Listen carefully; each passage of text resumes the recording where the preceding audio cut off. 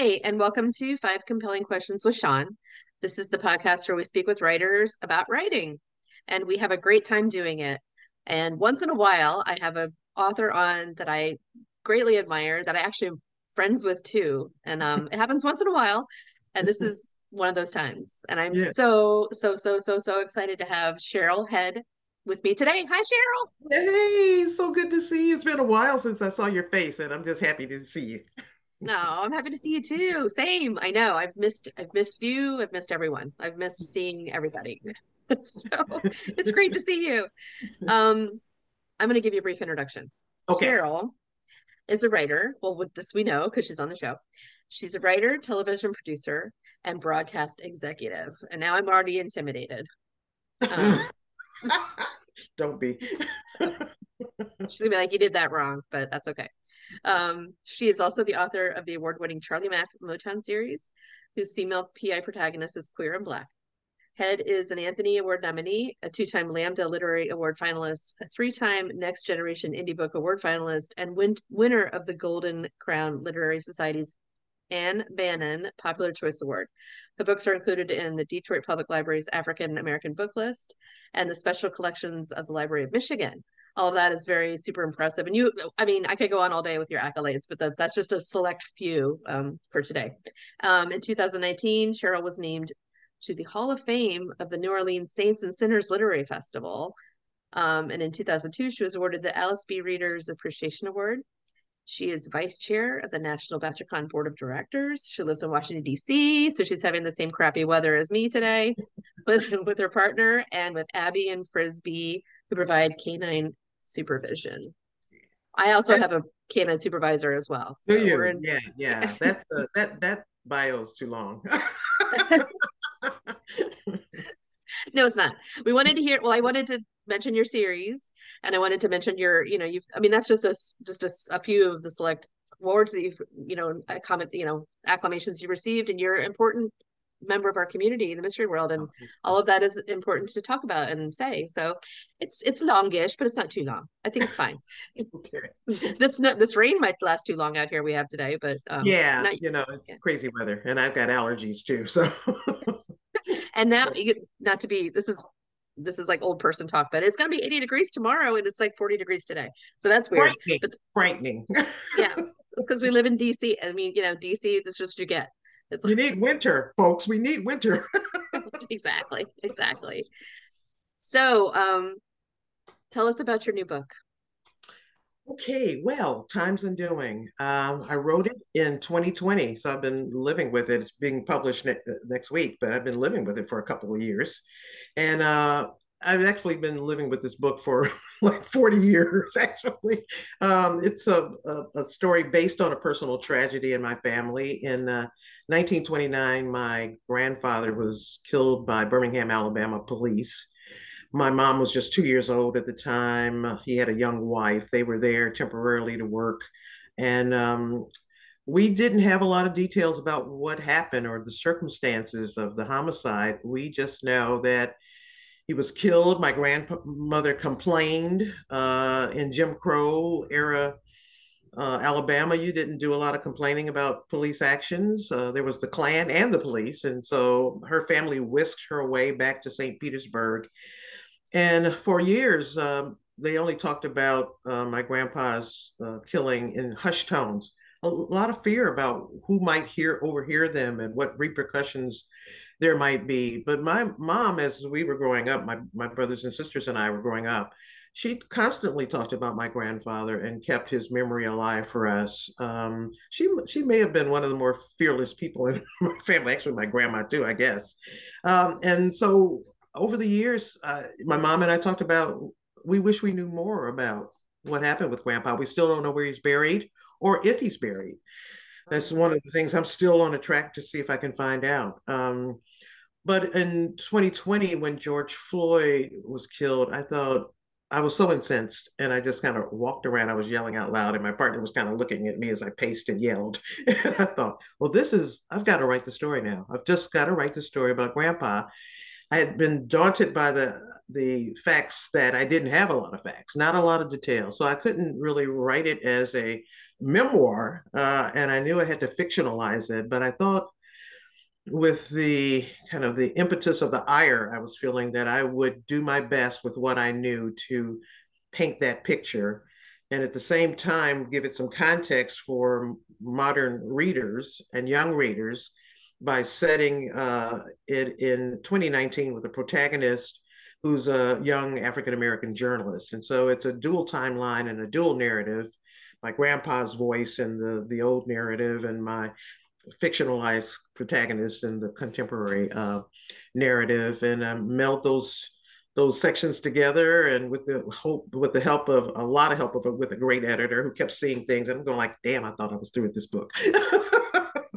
So it has been a catharsis for me. I started it in anger and ended it with a certain amount of um I would say compassion for what Black people had to go through in those days, and with a bit of hope that through the work of communities like the Black Lives Matter movement and all the folks of goodwill, that we can get through this and get to a point in this country where we have real social justice, that's equal treatment for all people across the board, and that we have some reckoning around racial issues that we have.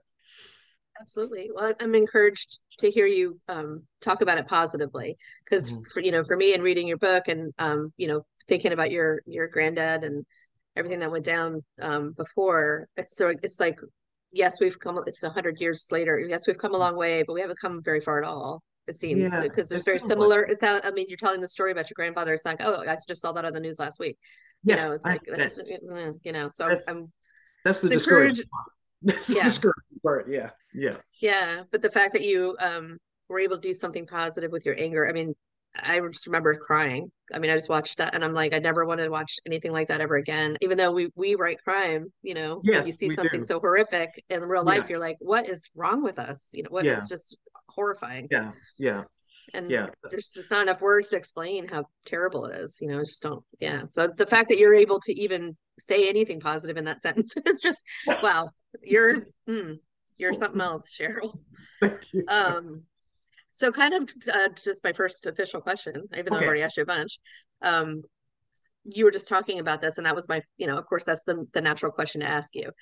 This book is based on true events. So we've all read books, fictionalized books that were based on true events, but this is a true events that are very personal to you. Right, And I right. just, to me, that seems like such a huge writer challenge, like a challenge in so many ways, like especially with Yeah. the writing.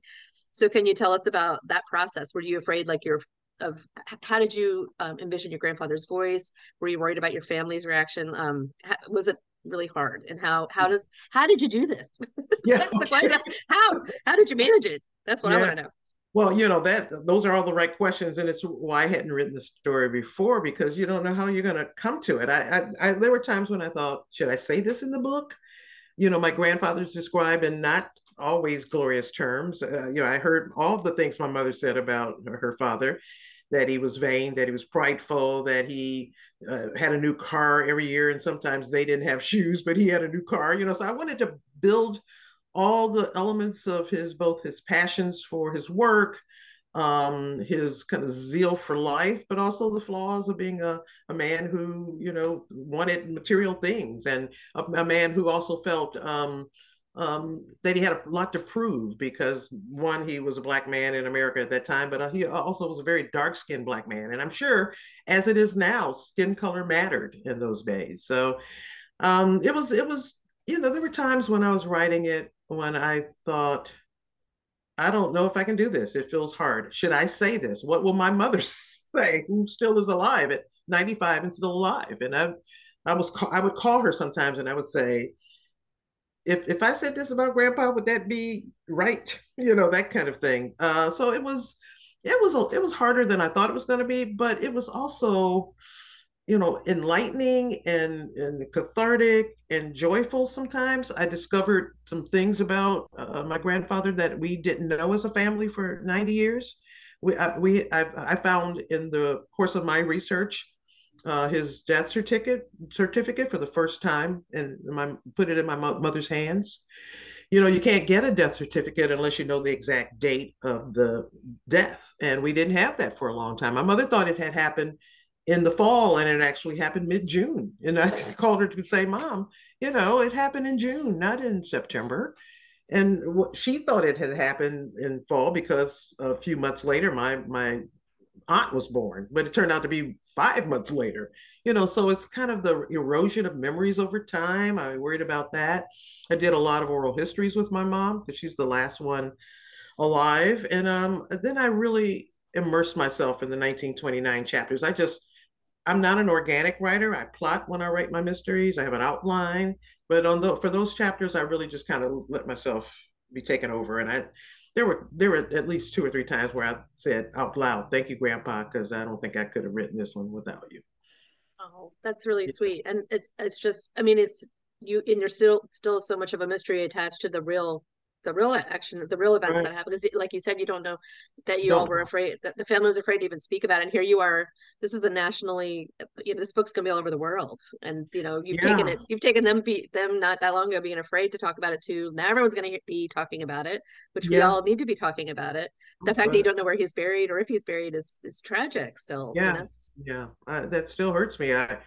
And I've gotten some good help from people in Birmingham, good people in Birmingham who want to help the story be told. But I've also just recently gotten my first piece of hate mail, and I thought, I was expecting it actually. I told the publishers, you know, that could happen. really, oh, Yeah, okay. because I'm I sorry. wrote, yeah, my last Charlie Mack book was about the growing influence of hate groups in America, and so I knew they were out there, and I knew the kind of things they do, and I've been in their chat rooms, and I expected some blowback. I'm sorry. I don't want that to happen to you because you're lovely. You're a wonderful person. But that, I mean, I do feel groups like that have been emboldened the last Yes, several they years certainly. Yeah, by certain people, and it's like, oh, we have a voice now. Look, yeah, everybody's saying whatever. And it's like, yeah. so I don't know if that's better or worse. It's like I liked the more polite times, but now I'm like, well, maybe it's good that we're hearing what they're saying because at least And not just thinking it and we know doing where what they're they do. coming. Yeah, it's That's like, hey, right. keep talking so I know which side you're on, so I know Know which way to run. I know how to avoid. Yes, That's please keep telling me your thoughts so I can never talk to you again. right. Appreciate it. So, well, you're be careful. You're a delight. Okay. We need you to stay around for a long time. So don't let them get you down. So this kind of leads into you know, of course, this is just a conversation, but Yeah. my next question was about something like that. You are a champion of inclusion, and that shows in your work, obviously. Why do you feel it's so important to write about diverse characters and include that in your stories for everyone? Why is that Yeah. important? Yeah. You know, I'm of a certain age, and I realized maybe 10 years ago that I'm a race woman. I put everything in the context of race. And I'm one of the folks who believes that America won't be its best until we've reconciled the issue of race in this country. And not just for Black Americans, but for people of color and other marginalized people, that we have to have a really honest conversation about what's been done in the past, what continues to be done, and what we can do to ameliorate those things. And so I'm always going to write about race. It's always going to be it may not be front and center. A lot of times it is, though. And I do also want to talk about tolerance because I do think we have the ability to talk through our problems, to have honest conversations about the things that we don't do right, and to come on the other side of that with some solutions and some ideas for how to do better. I like the ideals of this country. I'm a real patriot. My friends make fun of me about that. But I know as a Black woman, there's no other country in the world that I would be better off than this country. You know, at the same time, I know that my immigration story is one formed by captivity and bias and prejudice over the years. You know, I'm not, I might be Pollyannish, but I'm not naive about that. But on the other hand, I want to really see, and I can see a trajectory where we can come out on the other side. It's going to be tough though, because there's so much divisiveness right now. But I do think, and I hope I put this in the book, that through the power of community, positive change can happen. You know, people can form, just like people can form to do crazy and stupid things, people can form and do positive and wonderful things. I totally believe that. I do too. I love that. I love that you're so upbeat and positive about these really harsh and hard topics that you experience on a daily basis yourself, and the fact that you're putting a positive spin on, because sometimes I'm like, what is wrong? What is going on? I do say that a lot, but yes, I get over it by the day's end. Yeah. But I don't, I like you, I don't feel like it's an unreachable, pie in the sky sort of a dream ideal. I think we can get there because, I think a lot of it's cliche, but it starts at home. And, Hmm. my mom it was just always like, here are my friends. We're not going to point out what's different about them. And she actually worked at, a black college. She was a teacher and she would have like work parties. And we were like, this is the 70s and we were like little kids and they would come over and have dinner parties and stuff. My mom said, I just like to go around and try to sample everybody's wine glass. That was my part of the party. But they were like mostly black people. And they were, but it was just, she wasn't like, here's my black friends. It was like, here's my work colleagues. It was just Right, like, here we right, are in our home and we're having dinner. And, right. and it's not like, it wasn't anything, she wasn't like holding up a sign and marching around, but it was just sort of like, this is our normal. This is what our friends Hmm. are. These are Hmm. our friends. So I think that goes a long way just to be It like, does. accepting It, people into your home that maybe they didn't look like you growing up or whatever or in your family, but right. they're Well, awesome. you were lucky, so lucky. Thank God for your mom to be in a family where you had those influences, where you had those opportunities to meet other people. There are so many people who don't have any black friends, or they might have one guy they know at work or something like that, but that person's never been to their house, or a Native American person or an Asian American person. Really, I write these books. I know, like Toni Morrison says, I write outside of the white gaze. Well, I write often with the white gaze in mind because I think some of the topics I'm talking about, Black people already understand. But so I'm thinking of, I have this prototypical white woman in Iowa who is my beta reader. And Yeah. I always think I'm writing for her. Yeah. Yeah. I haven't given her a name yet, but I'm thinking this is for Rosie in Ames, Iowa. I want Right. to introduce her to this concept. I want her to see how this queer black person has a day-to-day life. They go to the grocery store. Wow, that kind Yeah. of thing. So Yeah. I'm always thinking about that when I write. For this Yeah. book, not quite as much, but in the contemporary chapters, where you will not see a lot of you won't see the white savior kind of trope in this book, but I wanted Megan, my contemporary protagonist, to have good solid relationships across racial lines, and so I gave her that background, and I give her this person in Birmingham, a librarian who just is a courageous, wonderful young woman who does a lot of good stuff at great peril to her own self and her own background, her own legacy. So Yeah. Now you do a great job highlighting different characters, no matter what their origins may be. The ones that you've made up, but based on real things. So you know them very well. That's good. All right. My next question is, you've moved from writing a series. I mean, you're still writing it, hopefully, but you've done a standalone now. So yeah, yeah. this show is focused on writing. What was that like? Was it fun? Was it scary to be like, okay, I'm Um, leaving my neighborhood. I'm moving into this new home for a while. Let's yeah, see if this yeah, works. yeah. Well, it was a little scary and it was harder because for the series, I know those characters so well now. I have a little Bible with their backgrounds and little profiles for everybody. So I can literally write something and say, oh no, Don wouldn't say that. This is what he would say, instead. For these new characters, for Robert, not so much. My grandfather, I let his spirit like take over me to write those parts. But for Megan, who's not my age and who's much braver than I am, and who has a different sensibility about the world, it was kind of nervous. I have some 30, 40-year-old friends. I'm going like, does this mean the same thing I think it means? Do young people do that? Do they say that still? And I sort of is the reason that she and her kind of love, her new love in that book, Darius, are kind of old souls because it was just easier for me too, that they would make references to old movies and old music and Yeah. say and call themselves old souls. Because I'm going like, what do 28-year-olds, what do they talk about? Do they talk to each other anymore? I'm not sure. I think they're They just even on their talk to each phones. other and they're just on their phones. Yeah. I'll text you since I'm sitting right next to you. I'll text you. Exactly. No, it's funny when I'll see like a reference to like a young person on Facebook. I'm like, ooh, I don't think that's right anymore.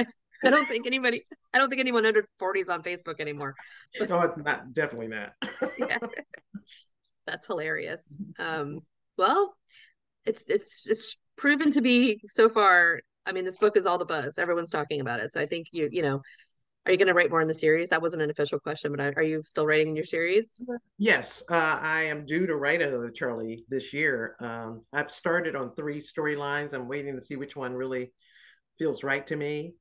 I couldn't write at all last year. I was just such a terrible writer. I just couldn't. I was so much thinking about this book, I could not sit down to write. I wrote a couple short stories. Fortunately, I was judging some awards, so I was reading and reading and reading. So that helped me. But I think I definitely will do a new Charlie. And then I'm considering a sequel to this book, Oh, just to follow along with the contemporary protagonists, just to see where they go. I'd like to get some closure for the librarian, Kristen. And I'd like to see if Darius and Megan make something out of this new relationship they have, or this budding attraction. that's always fun. Those are fun times. Yeah, And sometimes when you're in some with someone, you're like, "Hey, remember those times? That was fun." yeah. I'll, I'll, Why are you so boring right now? I'll tell you the best and funniest editorial note I got from my agent who was doing the first draft edit is she gets to the little romance scene between the two of them, and she says to me in the margin notes, Megan and Darius sitting in a tree, Kissing. I just burst out laughing. That really helped me. That's hilarious. Usually it's like, why did you put this in here? You know, Yeah, there's not a lot of fun notes when you get those no, notes from your. definitely not. Well, either you're psychic or I am, because my next question involves the dual timeline. Okay. Um, what was that like? I always picture people that write novels with a dual timeline as like, those FBI shows with like the strings on the map. Like, was it like that? No. How do you keep that straight in your head? I'm very Yeah. literal thinking. I'm not a good, like, I get lost. I'm very directionally challenged. I have a hard time. Yeah. How do you get that done? Yeah. I'm really literal too. And I think it really helped that I gave chapter headings to the older chapters, the 1929 chapters. Somehow it gave me a topic focus so that I could, in the next chapter, I wouldn't feel like I was getting too ahead of the tail. Because, if you're reading the 1929 chapter, ultimately where that's going to end. So I needed to weave the contemporary stories in a way that I wasn't getting ahead of the old story. That turned out to be like doing physics a couple of times. Yeah. But the editor at Dutton Books a couple of times said, in these chapters, you're always leading with the contemporary story, and the other one follows. And this one is not like that. Did you mean to do that? So I had to kind of sit down and take the pieces apart into both timelines, and it was almost like a jigsaw puzzle a couple of times. It was more daunting than I'd ever want to do again. I'll say, I mean, when you read it, and that's when you know it's good, because when you read it, it doesn't seem like it was hard. But I Yes. know as a writer, that was Yeah. that was not. Yeah. It It's not was. supposed to read hard. It's like, oh, this must be where she had struggles. No, That's right. it's none of that comes through. It's very but as I said, how the sausage is made is always very fascinating to me, and I Yeah. can't. To me too. Yeah. It's a challenge. That was I would think that would be a major challenge for this book, Yeah. but you did it skillfully. Thank You you. did Thank great you. job. All right, the fifth one. I try to do like an inspirational one for maybe someone that's getting started, and Yeah. you are extremely well accomplished. You've done all the things you're supposed to do.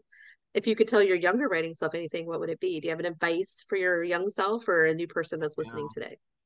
Yeah, I think my advice would be to not, to just understand that you have a voice. People kind of throw that term around. I remember working with producers and they were going like, he said, has such an excellent voice. And I was thinking, what are they talking, what are they talking about? That I think we all have our voice. We just don't trust it. I've been given so many opportunities in life to do things that I just have backed away from or just have not done them wholeheartedly. I would never do that again. I would always see the opportunity in front of me is just not scary and not a challenge, but something that's taken me to my next better self. And I wish I had someone to tell me that, so a teacher or a mentor who would say, Cheryl, go for it. I have done a lot of things, sometimes with standing in fear, but I wish I'd done more of those things.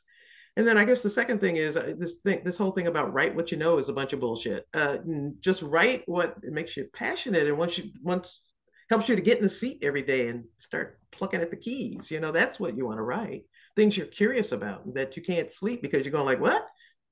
I better go write about that. That is excellent advice. That's really good. You're such an inspiration in a lot of so many ways. That's really awesome advice. I love that. Hmm. All right, now you got to do the quiz. Are you Oh, there's a ready? quiz. Yeah. I Yeah, guess there's I a didn't rapid get fire. it. Okay.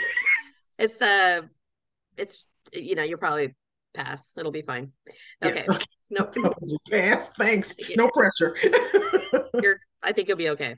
It's not about what happens in the book, so that's easy. Okay. Okay, Okay. number one. It's not that you would know that, but you know what I mean. Number one, summer or winter? Winter. Oh, okay. Not a fan of the hot. Number two, sweet or savory? That one's harder for me. I think savory. Okay. Yeah, with occasional chocolate. Got to have some chocolate in those winter months. You got to have it. All right. Number three, comedy or drama? These are harder than you think. Drama, but I have to laugh even in drama. Yeah. I think that's a lot of, we need, because, it's like any recipe, you got to throw a little acid in the sweet because, Yeah. you know. All right. Early bird or night owl? Early bird, that's an easy one. Yeah. That one, they get easier. And then the easiest one, coffee or tea? Coffee Okay. and afternoon tea because I've become British in my old age. We all do. Yes. Like, where's my big socks and my fuzzy blanket that you and me caught dead with, 20 years ago? And a good cup of tea will take care of anything. A hangnail, murder, anything. Yeah. It's like, oh, it's 6 o'clock. Is it time for dinner in bed yet? Because that's what I used to. I'm so lame these days. But hey, pandemic and everything else, I think It turned us changed all all into of us. yeah, we Yes. change into like, what do I have to go outside? I don't want to. So I saw a man yesterday in his pajama bottoms, and I'm thinking, dude, we're over that now. You got to put on real pants. You're outside. it might have been his first day out. You don't know. Like that's what Possible. it's like. He got the memo. It's like it's okay now to go out if you want. And he was like, oh, Right. is this a thing? I'm not sure. Yeah, we've all been through a collective trauma, and Yeah. we're all dealing with it in weird In ways. And I do different ways. see people are Yeah. acting strange. Yeah, but it's Yeah. kind of interesting to delve into. So you just got mentioned by NPR yesterday. Yes. So gratifying. Yeah. I respect them a great deal. Oh yeah, same. I mean, that's it's kind of like the Queen saying something about you, Yeah. um, for media. But so, are you going on tour? What's going on with this book? Or we're all excited Yeah. to see. Where can we find you? You can find me next week. Next Tuesday is the book launch. I'll be in St. Pete, where my family are, and at the Tombolo Books, being interviewed by a wonderful writer, poet, Chery. I'm really excited to be there. I think I'll have a lot of friends and family in the crowd, along with others. And then I'll be here in DC at Politics and Prose, which is one of the preeminent independent bookstores in the country, I think. Yeah. Having fun with that one. And then I'm going to be in Brooklyn the next day, which I've never been to Brooklyn Heights. I've never been to Brooklyn Heights, but I'm going to be there next week. And then I'll be in Houston the following week. I've been there once at a wonderful bookstore. So I'm really looking forward to the tour.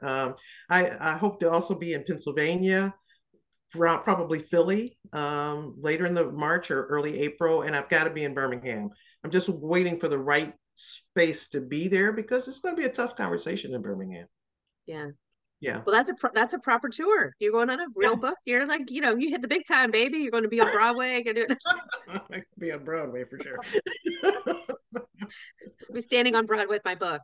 Yeah. No, you're on the street, not yeah, on the in stage. the front of the theater. That's right.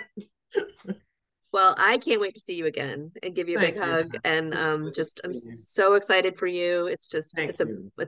everyone needs to read it. It's important, but it's also just a great read. It doesn't need to be important, but it is. But it's a great read on top of it. So it's it's all the things. And I'm very happy for you. I'm proud of you. I'm proud that you Thank you, Shawn. are getting all this well-deserved praise, and you should because you've been cranking out good work for a long time. Not that people haven't noticed before, but you know what I mean.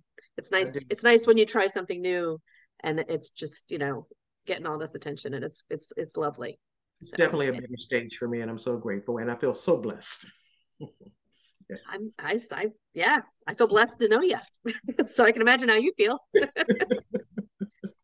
Well, you enjoy all of it, soak it all in. And I cannot wait to see you again. And thank you so much for your time today and for being on the show. You're just a joy, and I'm just honored to know you. Thank you, my dear. Honored to know you. Oh, thank you. Have a great day. Okay.